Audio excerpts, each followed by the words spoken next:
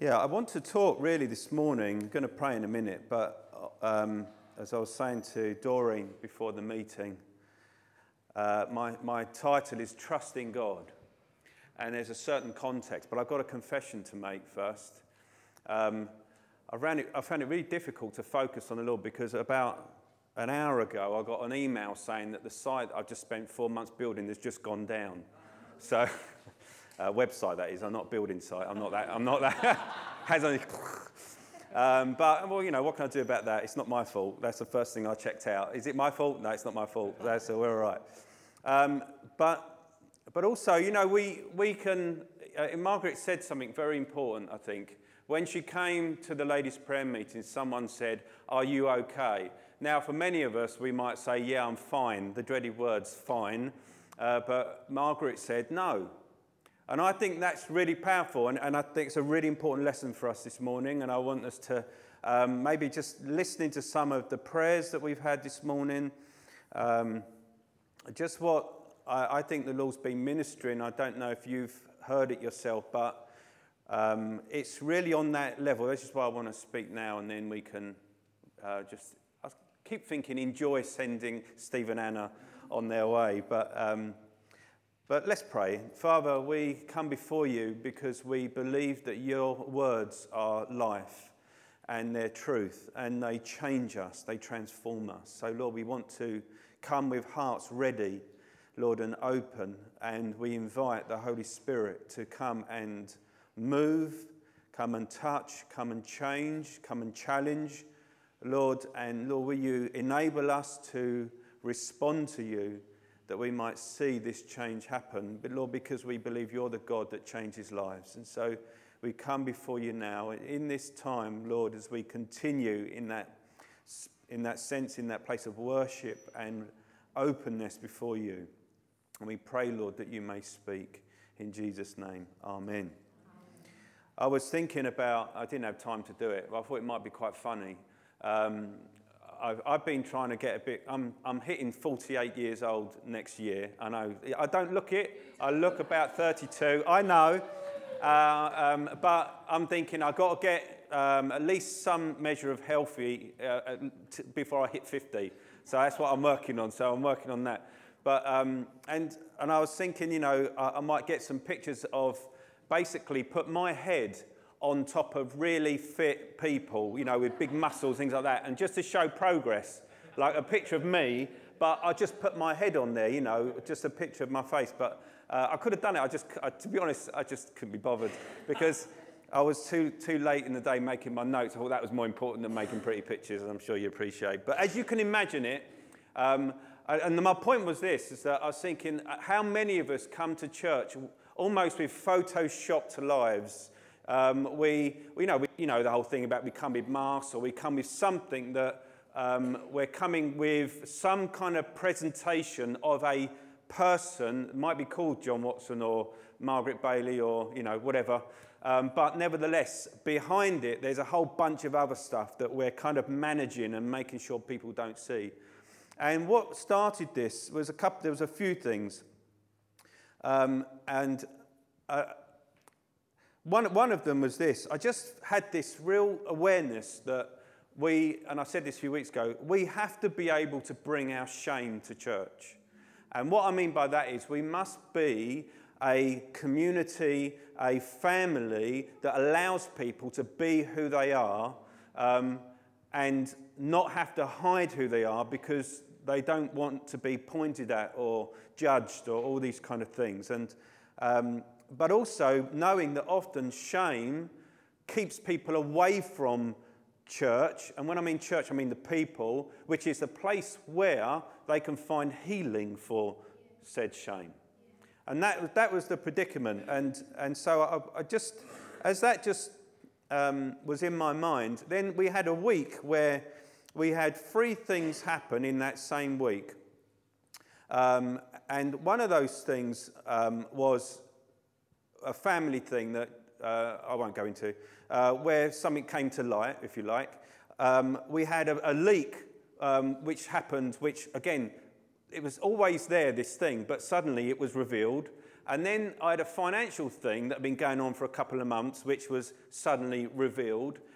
But now these things are revealed, we can deal with them. But I didn't know they were going on. Take a financial thing. So I didn't know that money was going out of my account that I was unaware of. But because my bank little number thing, I had to go and get a new one, and I was too busy. So when I got onto my bank, I looked at all these transactions. Thought, they're not my transactions. And in the end, but now I was like, right, I'll block that card. I can deal with that. But if it hadn't been revealed, it couldn't have been dealt with. And that just added this thing, is that, God, what are you doing? All in 1 week, I had, I'm a preacher, so the 3 Fs. Family, finances, and fabric, that was building. That was about as best I could get. I was trying to think of an F. I was thinking, what is it? What F for facilities? Did you know what you said? But something I thought, God, we both said, God, what are you doing right now in this situation? Because you're revealing stuff. And also what it did was it revealed things in me. Because when a situation comes, it reveals where you're at. So either we get all kind of, controlling and try to deal with these situations, if you like, or we go to the Lord and we say, Lord, I need you to come and do something in this. It reveals something to us.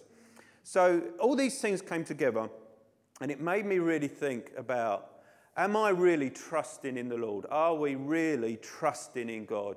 And often, and this was the point, which I'm probably just going to repeat myself as I go through this, but this was a point.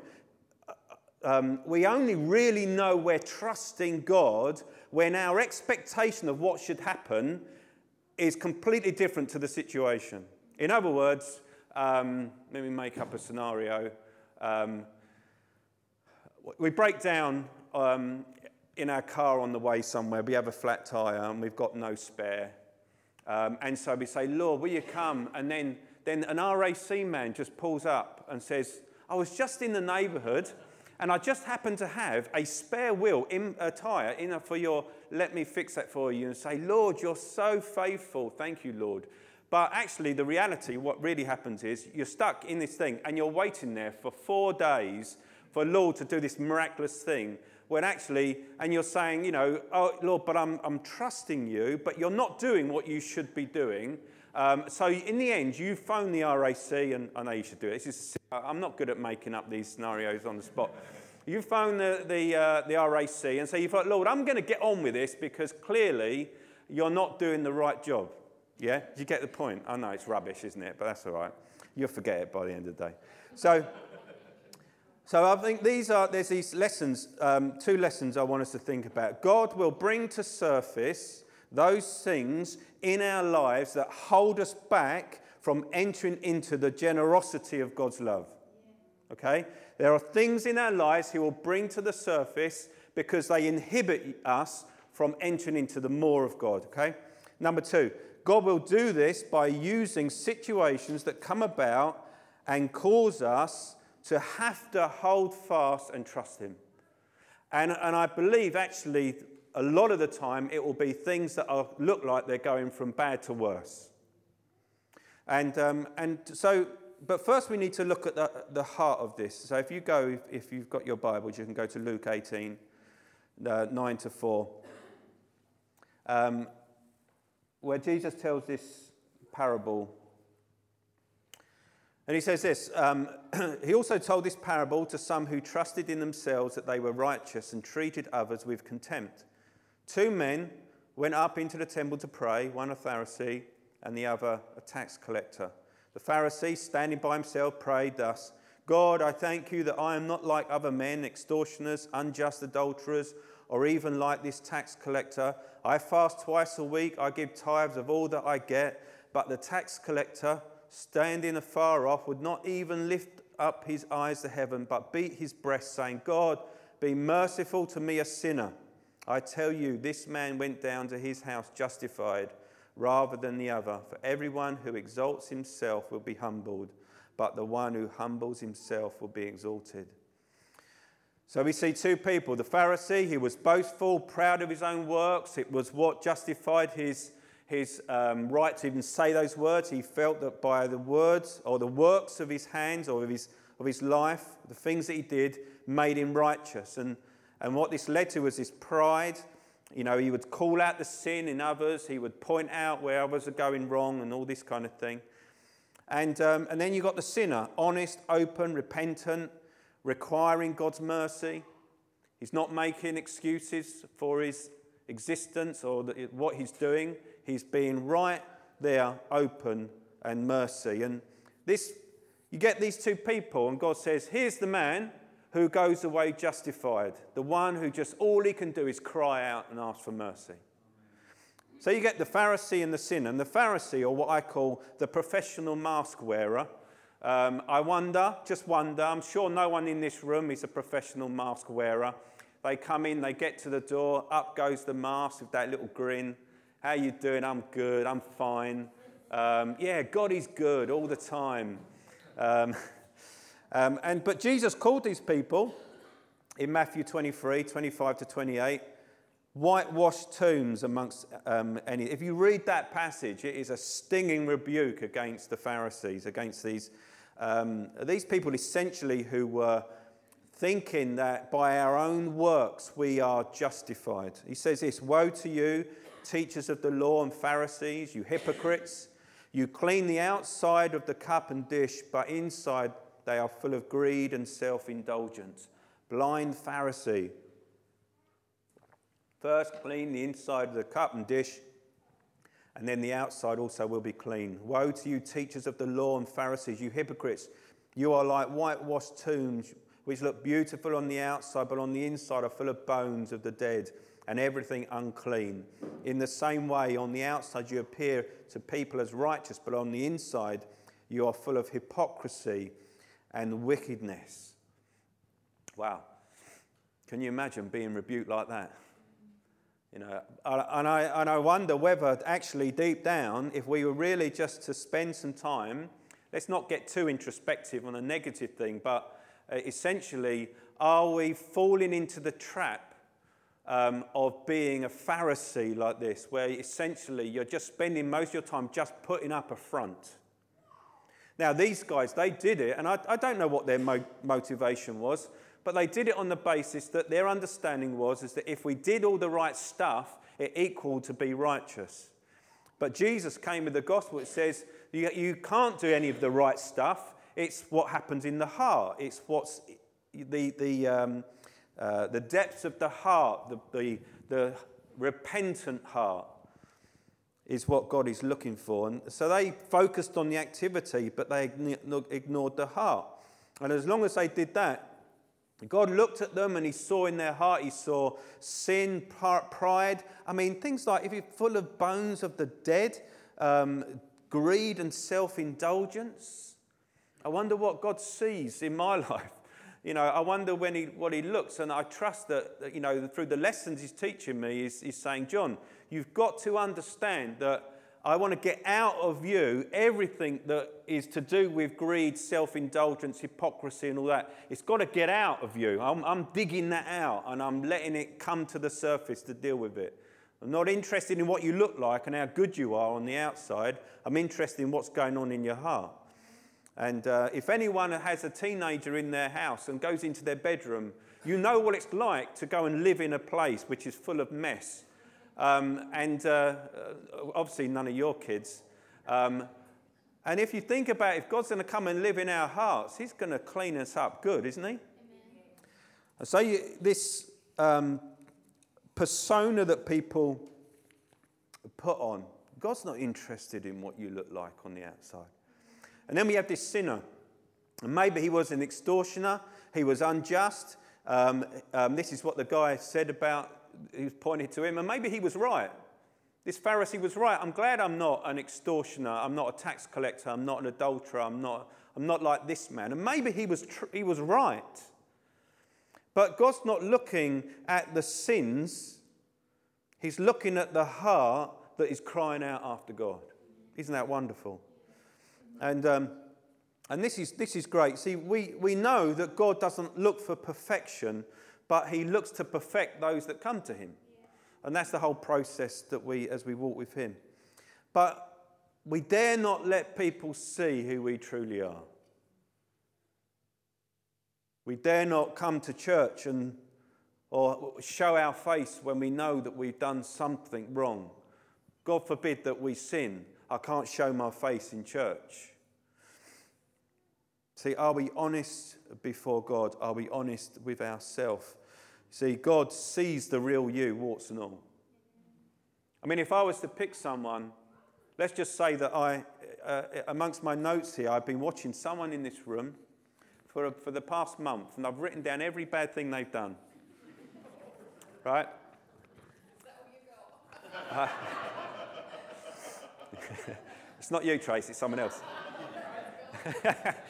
And now, if I was to read this out, I haven't really, I'm just joking, but if I was to read it out, if I was to say, let me tell you about my wife. I don't know anything about I haven't got anything to say. But God sees the warts and all, and isn't it wonderful that God is like, oh, if only you would just come to me and just enjoy me. And this is, I think, when Paul says, isn't it, in Philippians chapter 3, he says, I count all of these great activities of my life like done, that I may know Christ. He was brought up a Pharisee. I just don't want to go there. I've found a treasure in the Lord. But we have to realise that, I don't know whether you're thinking of something right now. Maybe the Lord is provoking your heart. I hope he is, because that's the point of when we talk about these things, that the Spirit provokes us to say, this is why this word is for you right now, because I want you to be released from that which you are trying to hide. And God has a way of bringing things into the light. And he does that because he loves us. And what we know, and I'm sure I'm talking to preaching to the choir, as it were, when we hold on to burdens, anxieties, worries, problems, sin, when we hold on to those things, they are like burdens, and they do weigh us down. They do take away our joy. They do become a blockage in our relationship with the Lord. They do all of these things. And yet we think that when God wants to deal with sin, it's because he wants to deal with sin out of anger and wrath, which is true in that sense, but he's wanting to deal with the sin or the problems in our lives because it is a blockage between our relationship with him. And I wonder whether we forget that sometimes, that when things are going wrong in our life, when things come to the surface, we fall into this guilt as though we've suddenly become so distant from the Lord. Oh no, this has come to light. I feel as though I've fallen away from God. The separation has become huge. God doesn't want to see me anymore. Or God doesn't want to come in to, speak to me because look at me as I am now, because this has come and been revealed. When actually, maybe God is the one who's bringing it up into the surface because in his love he's going to deal with it. So if God I'm just saying this now, maybe this is someone. If God has gone quiet for you, often he goes quieter the closer he is to you. And I've found that personally. God goes so quiet because he's drawing me into himself in a new way. And maybe that's for someone. I wasn't planning on saying that. But the other thing that happens is when we go through these situations, we start to realise, do we really trust God? Are you really trusting God when all this dirt and rubbish comes to the surface? When the situations, whether external or internal, it doesn't matter, God uses both. When these things start to happen, do you trust God? It was, Tracy, I think you said it, didn't you? Proverbs chapter 3, verse 5, I think it is.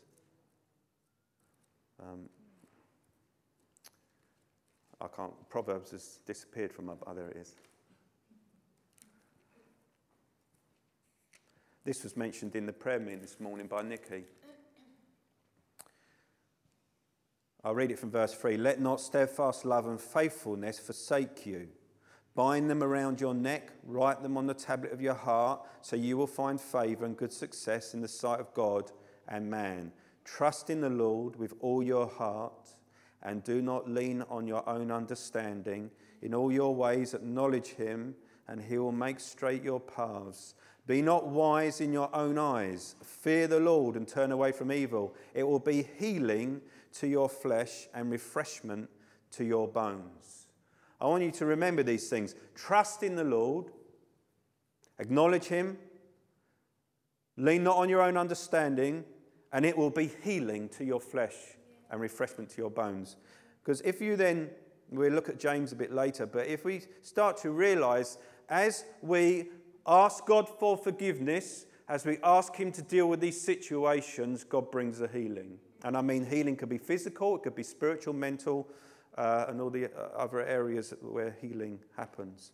But do we trust him? And will you trust him even though everything seems to be going even worse? Yeah. Let's read 1 Peter 1 verse 6 to 7. In this you rejoice, though now for a little while, if necessary, you have been grieved by various trials, so that the tested genuineness of your faith, more precious than gold that perishes, though it is tested by fire, may be found to result in praise and glory and honour at the revelation of Jesus Christ.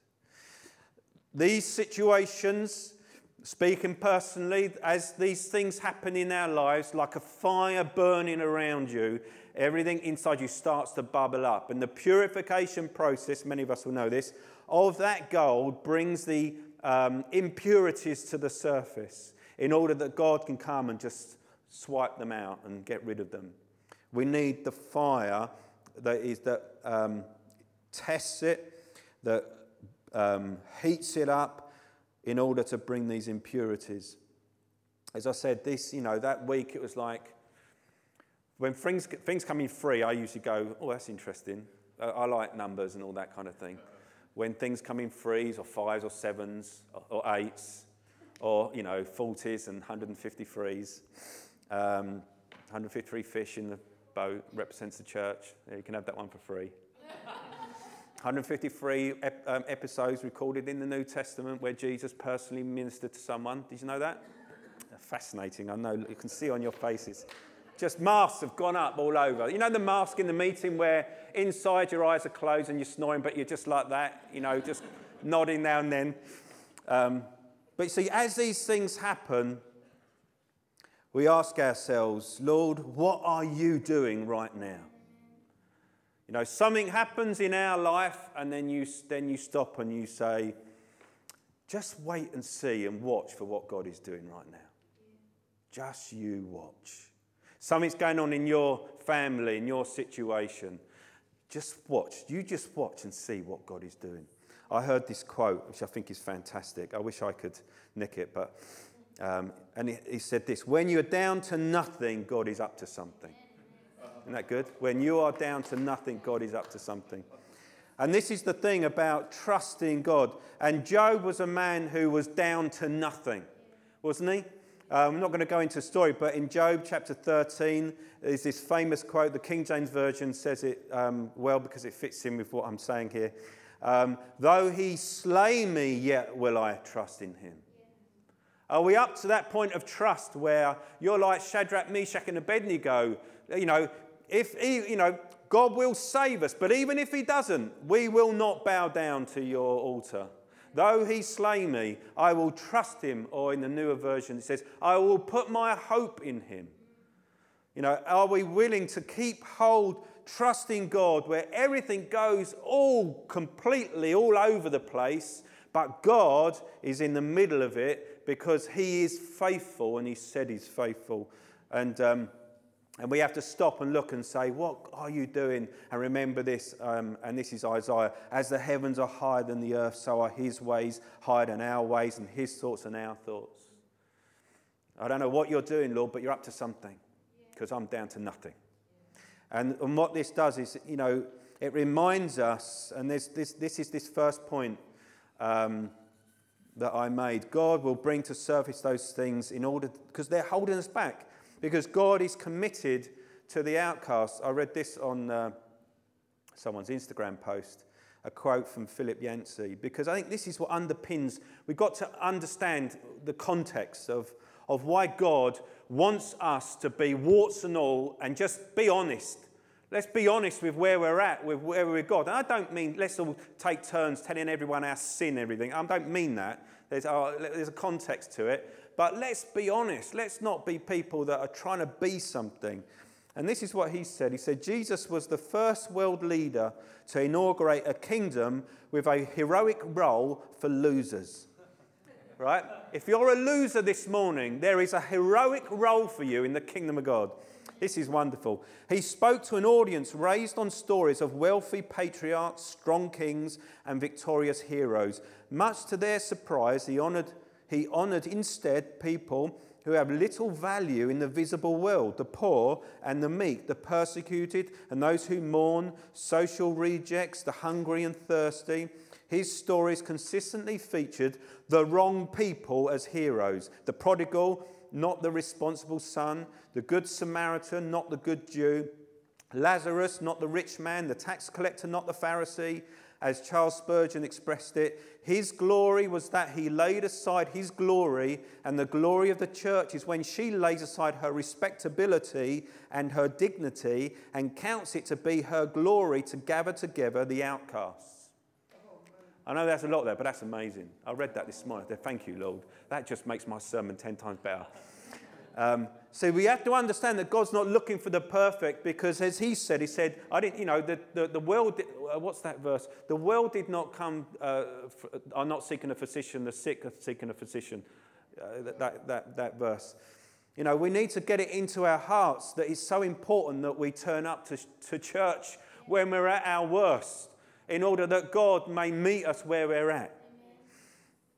And we can trust him for what's going on in our lives. See,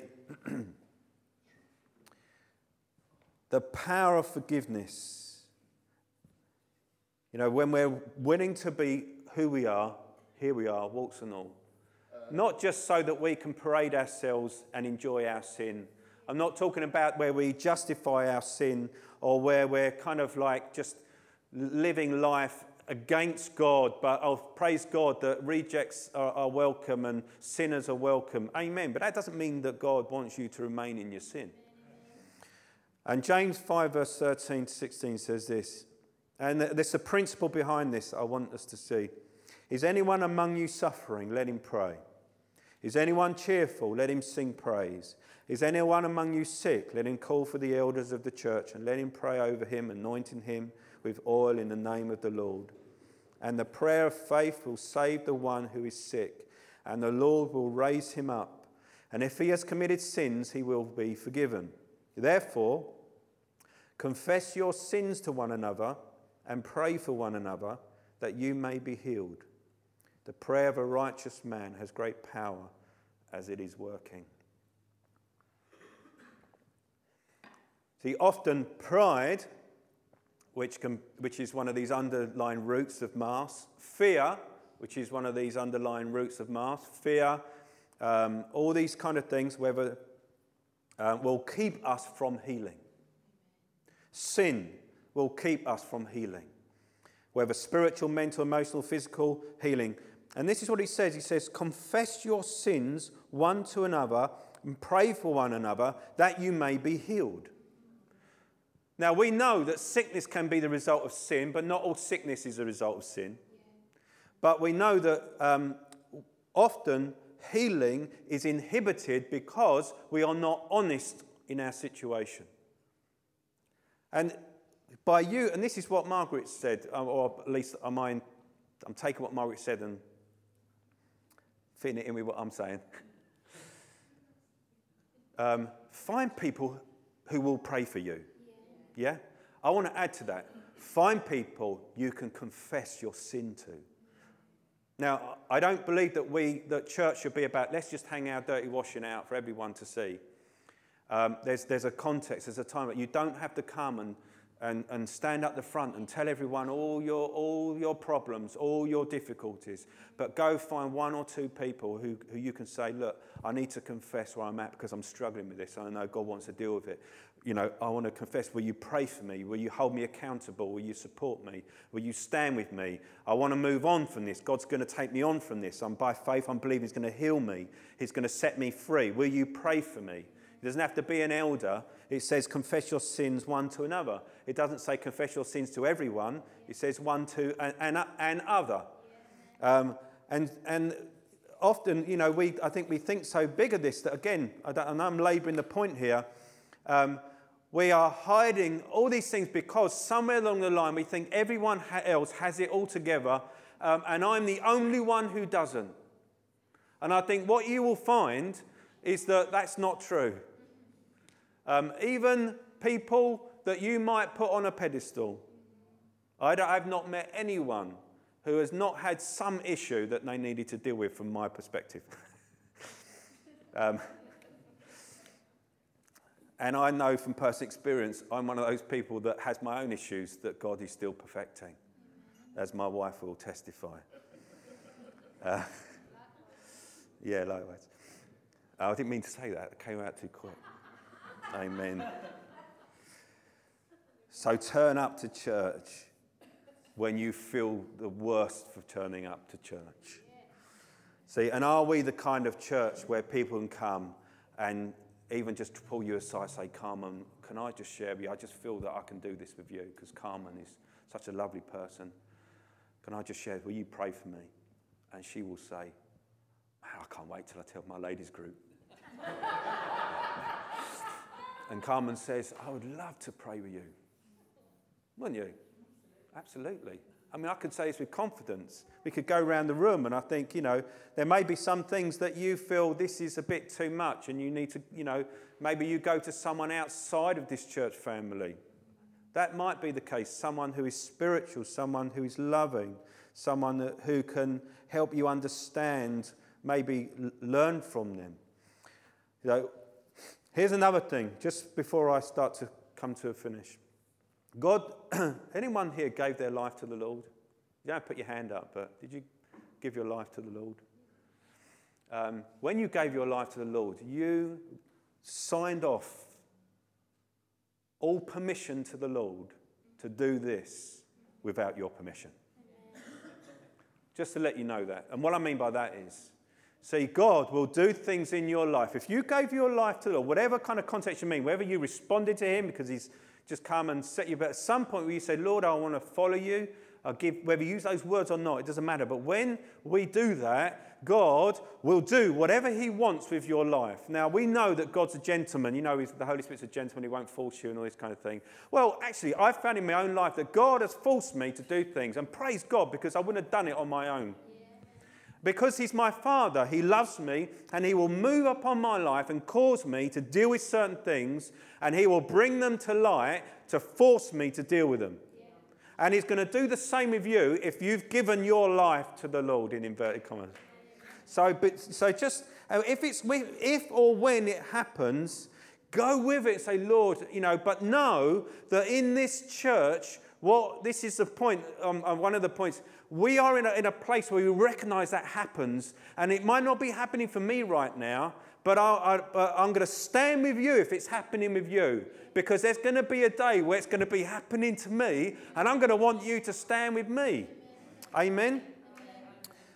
And in that time, let me just get back to things. Are you willing to trust him even though everything is going to pot? Maybe it's going to pot in your marriage. Maybe it's going to pot in your body, physically. Maybe it's going to pot in your mind or in your workplace or whatever. It might be going completely all to pot and everything.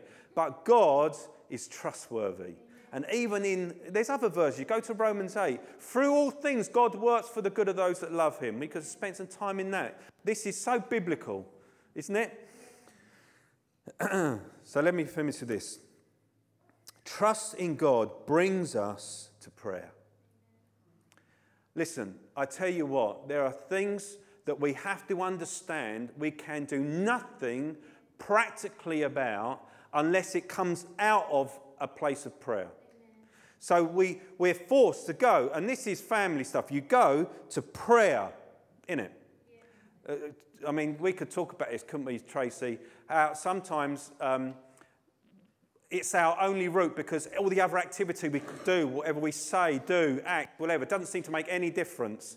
Often it can cause more problems, even though our hearts are in the right place. We get on our knees, whether literally or not, and we pray and we say, Lord, I can do nothing here. In your hands completely. Here it is, all the way up. I'm going to leave it on your doorstep. And every now and then I'm just going to come back and say, Lord, anything for me? Anything you want me to do? You know, if more you do it, the better, please. Because if I'm doing it, I'm probably going to get it wrong. But I'm going to pray, and I'm going to pray, and I'm going to pray. And God does miracles through prayer. So we must be people that are praying. And the more, and you will see, the more you trust in God, you will see that you are praying all the more. Because the less prayer, what happens is I trust in God, but we so keep getting our hands in the way and we're doing all this stuff. Stop getting involved and pray. Pray. Now, we have certain responsibilities. We have to do certain things. But the other day, I just spent a couple of days where I could sit and pray, and I just come to a place of peace and certain things, and I say, Lord, I just keep bringing to you. I'm bringing it to you, and I'm bringing it to you. That's a wonderful privilege, isn't it? So when fear rises, we desire to take control. I'm sure everyone who's a control freak doesn't believe they are. So if that's not you, then maybe you are. But we pray. And we pray, and we pray. So let me just bring some practicalities. First, the question, do you really trust in God? And if you're like, I trust in God so easily, John, be careful, God's going to come and test that at some point. and if he has come to me, and I will act very compassionately with you. And then when you turn and walk away, I'll be like that. I won't. But who can you confess your sin to and be prayed for by? Today, if you haven't got someone at this point, today, find someone. You know, today. And it can be your husband or your wife, but find another as well. Just have, if there's, just having a couple of people. You don't need to, again, don't feel, and please don't go and tell everyone. That doesn't necessarily benefit you. So much. I mean, I know some of us are, I'm a sharer, I have to hold back, don't I? But who can you share your life with and get support as you walk together? It's not just in a prayer, it's in the after walking. It's the person that will come along saying, just checking in, how you doing, Dan? Amen. How you doing on that? Do you want me to pray for you? Hey, a quick text message or a phone call or, for the younger people. There's none here, they're all out. Who will remind you the ways in which God takes things and turns them around for his glory? You need someone like that. And they can be annoying sometimes. Because when you're really feeling it, what you don't want is someone to come along saying, isn't God good? He's going to turn this around for glory. And you're like, yeah, but I feel rubbish. And I can barely get myself out of bed in the morning. But praise God, God's going to bring this around for his glory. But it's true. How much of your life is firmly in your hands and you dare not let God take it? God wants to take our lives and make something of it. Do you trust God this morning? Huh? Yeah. Lord, we just pray you deliver us from fear. Amen. I think, let's pray. Lord, help us. Help us, Lord. Let's be like the sinner. Amen. Let's pray. Father, I just want to thank you for your wonderful grace. Lord, it's your grace that says, come as you are. It's your grace that says that though we may sin, and we come to you in that instance and we say, Lord, will you forgive me? Lord, in that moment you deal with our sin. Lord, you release us from it, you heal us from it. Lord, we may have to handle consequences, but Lord, you will be with us in that. But in that moment, we can be free before you. Lord, and I want to pray, Lord, for an honesty amongst us this morning. Lord, an honesty where we can be who we are. Lord, and we can come to you and ask forgiveness. Lord, ask for help, ask for ministry. Lord, that as we pray for one another, Lord, there will be healing. Lord, and Father, you are the healer. Lord, and I just want to pray, Lord, will you help us in these days? Lord, to see beyond the problems and see you at work. Lord, you're a mighty God. You're a loving God, a wonderful Father. Lord, we love you this morning. There are so many things, Lord, that maybe even in this room we're dealing with. But, Lord, you are in the midst of it. Lord, and as we were hearing earlier on, Lord, we can still praise you. We can sing. We can love you. We can glorify you. We can lead these things with you. Lord, we're not neglecting our family, Lord, by simply praying and seeking you, Lord, but we're doing mighty things for them. Lord, in our workplaces, in our work situations, if we're worried about our jobs or all these kind of things, Lord, I thank you. We can come to you as our provider and say, Lord, I need not fear or worry because you will provide all I need. That's what your word says. Lord, will you help us not to fear? Lord, help us not to be anxious. Lord, help us to trust you. Lord, and help us to be real with you. Lord, thank you that you see way through all the masks and everything, Lord. You know who we are, and you accept us anyway. So, Lord, we do just want to pray for each other right now. Pray for this place.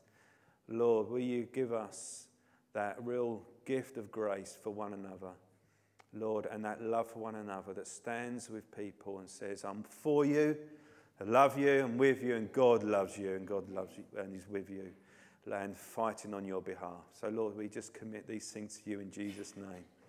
Amen.